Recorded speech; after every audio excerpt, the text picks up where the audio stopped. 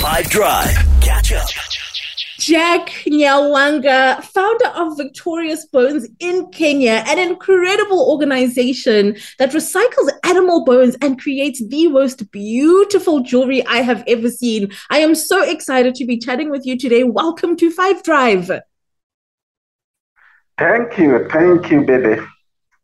I find your story so fascinating because I would have never thought that animal bones would be something that's, that you could do something so incredible from it. So I want to know from you, what was happening around you when you decided that you were going to use food waste in the form of bones to create jewelries and thus found Victorious Bones? Okay, thank you. First, from my childhood, I wanted to make a difference. And being raised in Kibera slums, I wanted to start something which can impact the community.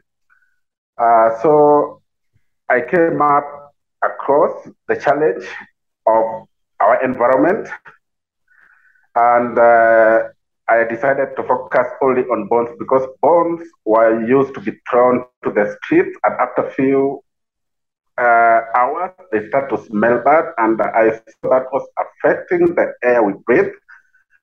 So me and my friends came up with the idea how we can put these bones into good use to make things people can use. And then that is how it started.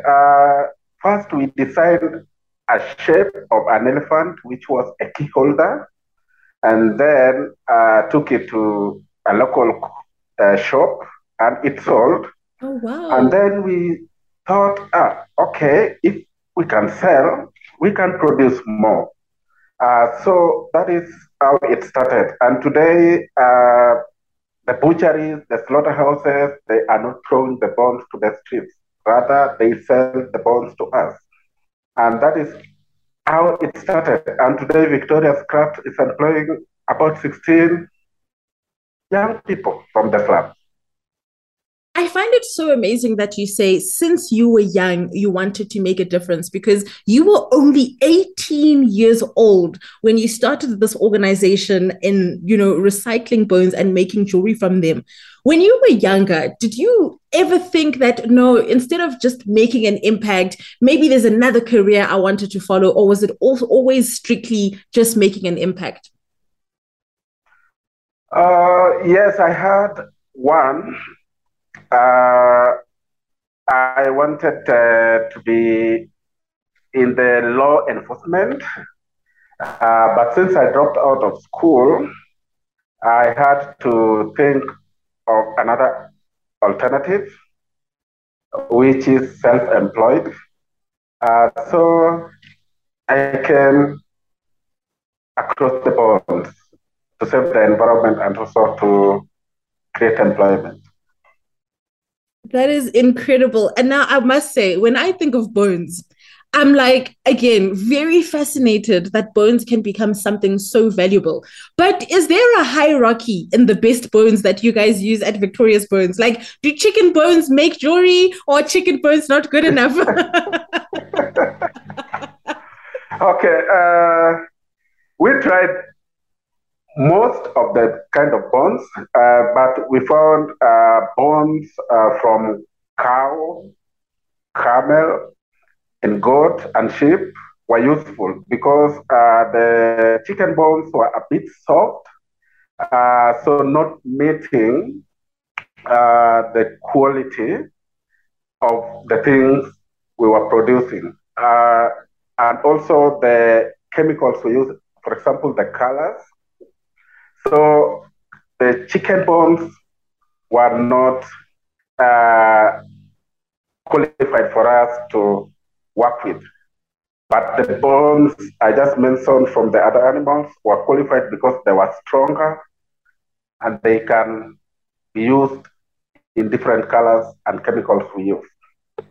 I'm very fascinated. Now I'm going to respect all animals because now I know that some bones are simply more valuable than others. And when you started, because like you mentioned, the environment that you were in of Kibera, all this bone waste was really causing the air to stink really badly. And when you look at a dumping site, not many people want to go near to there and, go searching through there to find something that they could make valuable. So when you started your work, did the community think you were crazy? What did they think when you first started? Yes, they were crazy. And also, when working with bones, there's a lot of dust coming out when grinding them. So the community was thinking I was crazy, but I knew what I was doing. I absolutely love that. And look, all these years later, you've shown them just how successful one can become from not only working with the environment, but creating something so valuable. And now, along the way, because you've been on this journey since 2006, what challenges did you face when growing Victorious Bones? Okay, the challenges, one was like the capital and also the community. The capital to inject in producing more, and also the community uh, to convince them that the dust will not affect them because we were working very close to residential. So those were kind of the challenges. Another challenge was the market, and we have really worked very hard on that to sell the idea, to market to different people. And you can see today the biggest South Africa FM is calling.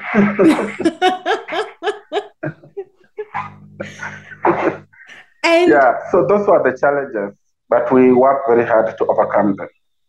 You guys keep working incredibly hard because not only are you doing something so important for the environment, but you guys are also working with one of the biggest refugee camps in the world. This is the Dadaab refugee camp in Kenya, and you guys are training people to learn how to recycle bones.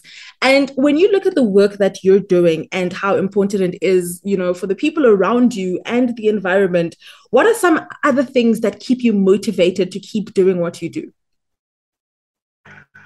Okay.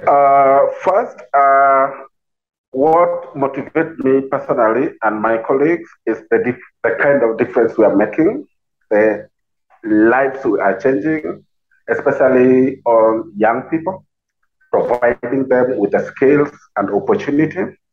That is number one of the things really motivates me. And also the families around us, our families, how we are seeing our children keep doing positive things just because of the work we do. That is also another thing which motivates us. And also the community. The community also motivates us a lot in terms of supporting us to continue doing what we do. And listening to you, I am so incredibly motivated because once again, I'm reminded that there are incredible Africans like yourself who are doing just the most incredible work on this continent. So for young people who are listening to you and going, oh my goodness, I can make a career out of doing impactful work for the environment. What advice do you have for those young people? What I always say to young people, and I've been saying this most of the times, we are made to believe that it is only the government which can change our lives. But I find it no. I believe we have to create ideas and we have to be very optimistic on those ideas and then start doing those ideas, to execute those ideas. That is very, very important in our lives. So we don't have to rely on the government to come to create us jobs. We have to create jobs for ourselves. Yeah. Jack Nyawanga, founder of Victorious Bones, an incredible organization in Kenya that is recycling animal bones and creating jewelry for them. You are doing such incredible work, not just for the environment, but for the people of Kenya and especially the people at Dadaab refugee camp. I am so inspired by your story, and thank you so much for hanging out with us today on the Africa Update. Thank you very much, Bibi. Catch up from some of the best moments from the 5 Drive team by going to 5FM's catch up page on the 5FM app or 5FM.co.za.